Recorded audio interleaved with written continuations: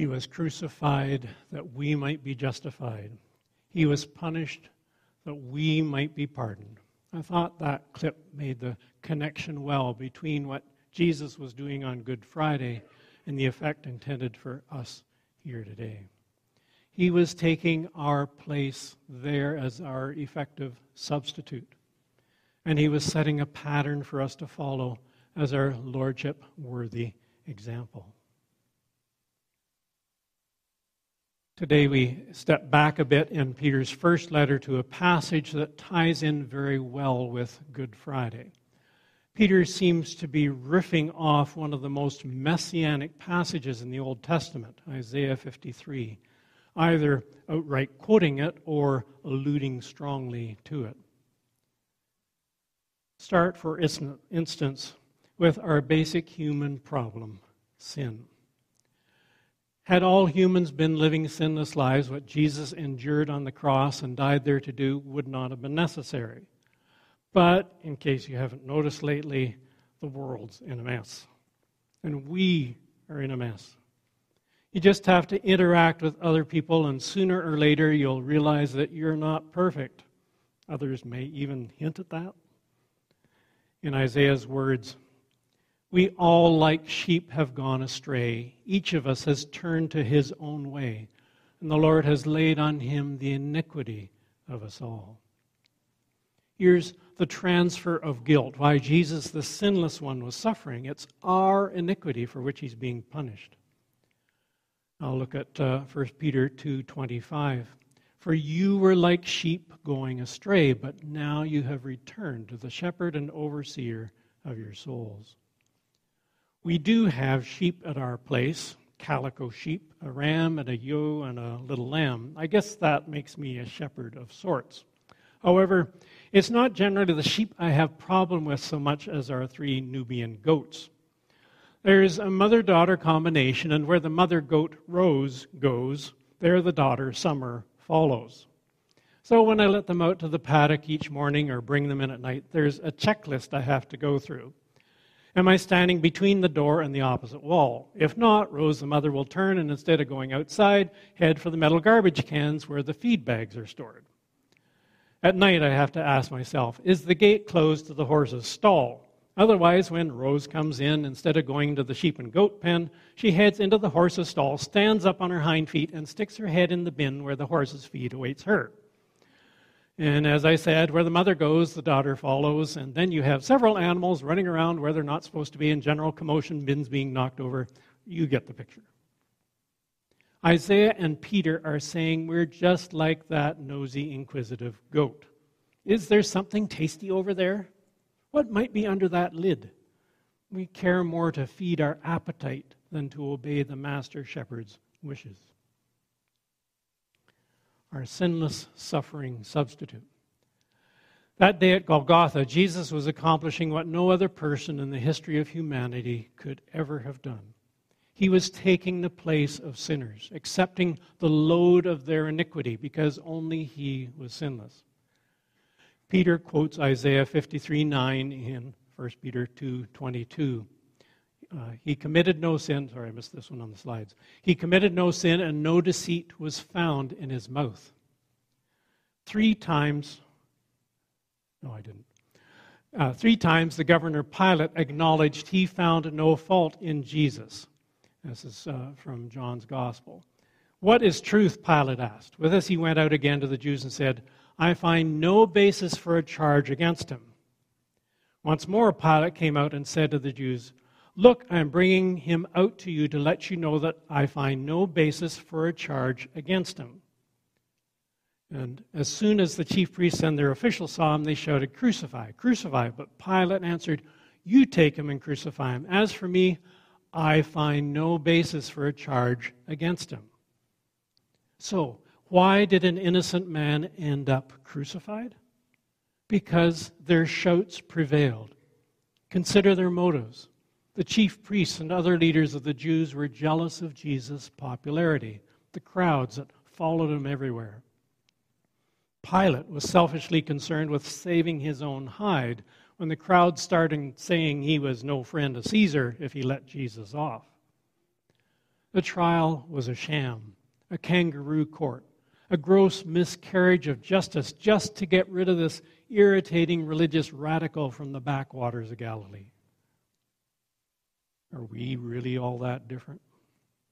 Do we get jealous of others' popularity when they get a ton of likes for a post? When they get promoted and we get passed over? Do we become concerned for our own welfare when others make accusations or we are misunderstood and maligned, others seeing just a part of the picture? Peter points to Jesus as our sinless, suffering substitute. Verse 21. To this you are called because Christ suffered for you. In verse 24. He himself bore our sins in his body on the tree so that we might die to sins and live for righteousness. By his wounds you have been healed. This echoes Isaiah 53:12. For he bore the sin of many and made intercession for the transgressors. Jesus places himself under the load of sin you can no longer manage to carry. It's crushing.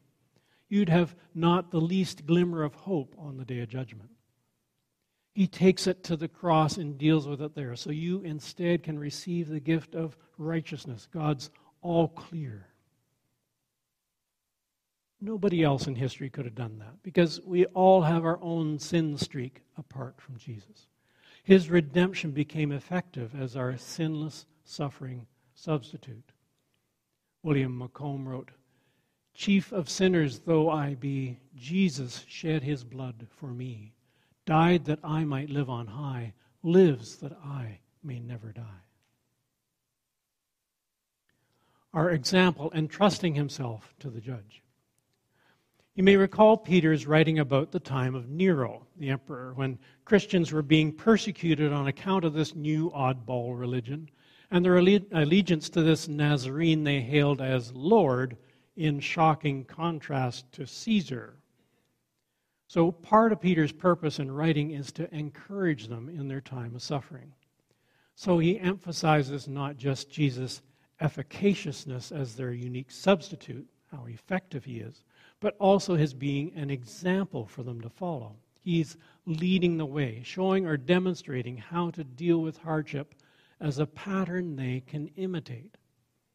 Let's look at verse 21 more completely. To this you were called. To this. To what? Well, peek back at verse 20. Enduring when suffering for doing good. They are called to endure, Peter says, verse 21b, because Christ suffered for you, leaving you an example that you should follow in his steps. The word example is taken from that of a writing copy, like a set of alphabet letters at the top of a page, which a child beginning to print would copy line by line, repeating over and over until they've learned how to print their letters. As we're calling this morning, some of you may recall those blackboards in the schools, and what did they have up top? But they had the pattern, the example of the letters.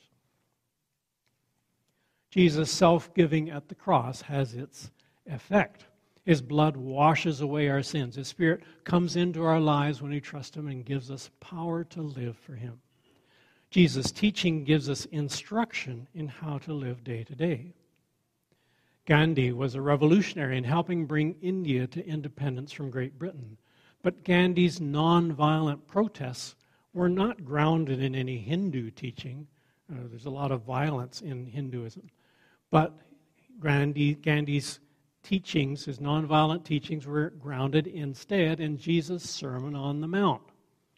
Jesus instructs us very practically.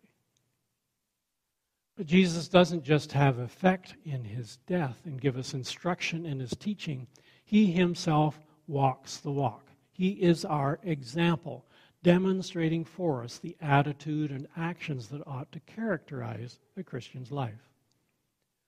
Words aren't cheap for Jesus. He practices what he preaches. He lives it out so we can be his followers, apprentices. After washing his disciples' feet on Maundy Thursday, the night before he was crucified, Jesus said, I have set you an example that you should do as I have done for you. And Paul could urge the church at Corinth, 1 Corinthians 11:1, follow my example as I follow the, what? Example of Christ. M.E. Werner, a University of California psychologist, says, like most things, parents teach persistence by example. One day, for example, Sam's father told him to stick with his math problem until he found the solution. As Sam worked, he could hear his father fiddling with an antique radio he was restoring. He had been at it for a week, taking the radio apart, assembling it, taking it apart again.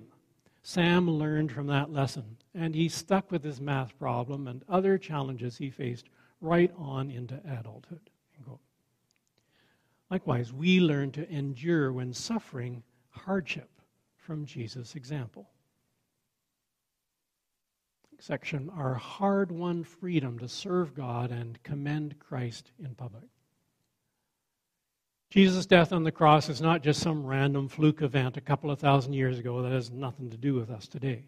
We've seen how he's the unique, sinless Savior we need to effectually deal with our iniquity so we can be forgiven and be counted worthy to inherit eternal life. We've seen how he is our example, faithfully putting into practice what he taught. But what about when the rubber meets the road?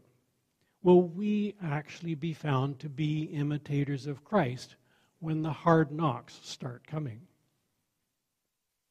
The deadline for this year's income tax is approaching. Maybe you've already been to see your accountant or finished the annual reckoning with your tax prep software for the year. Great.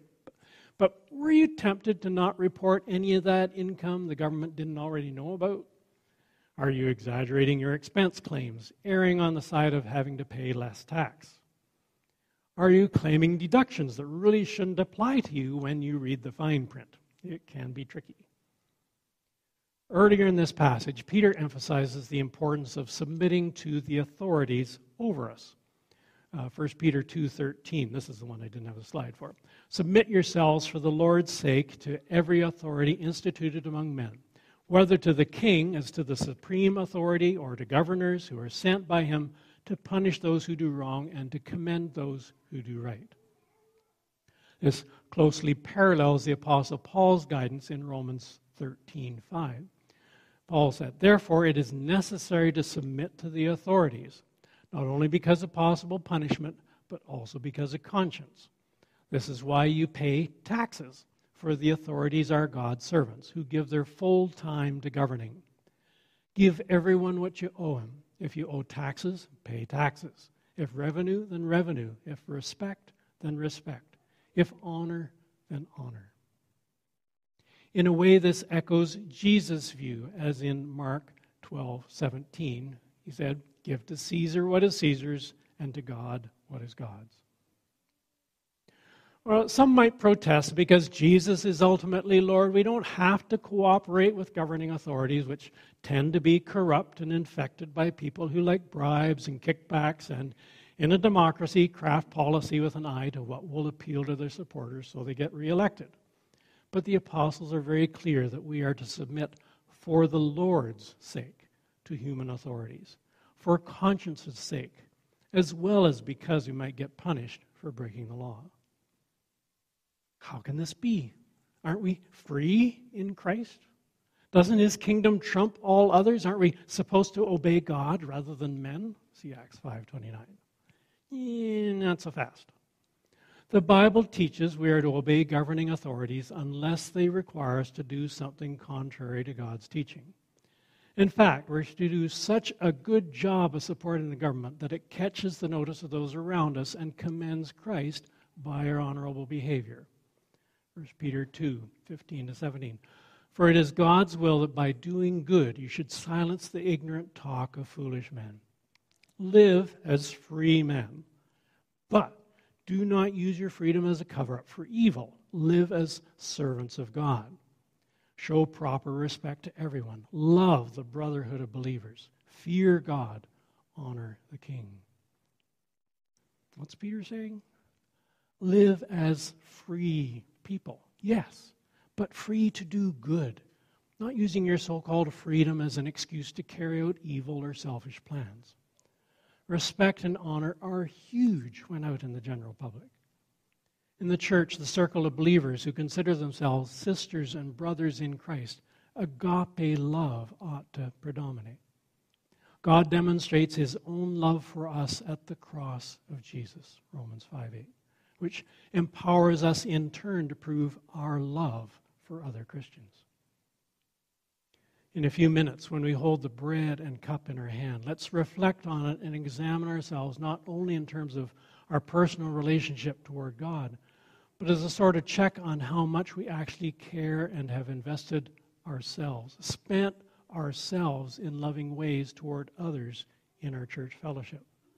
Are we pouring out our lives as he poured out his for us? Did he die for you?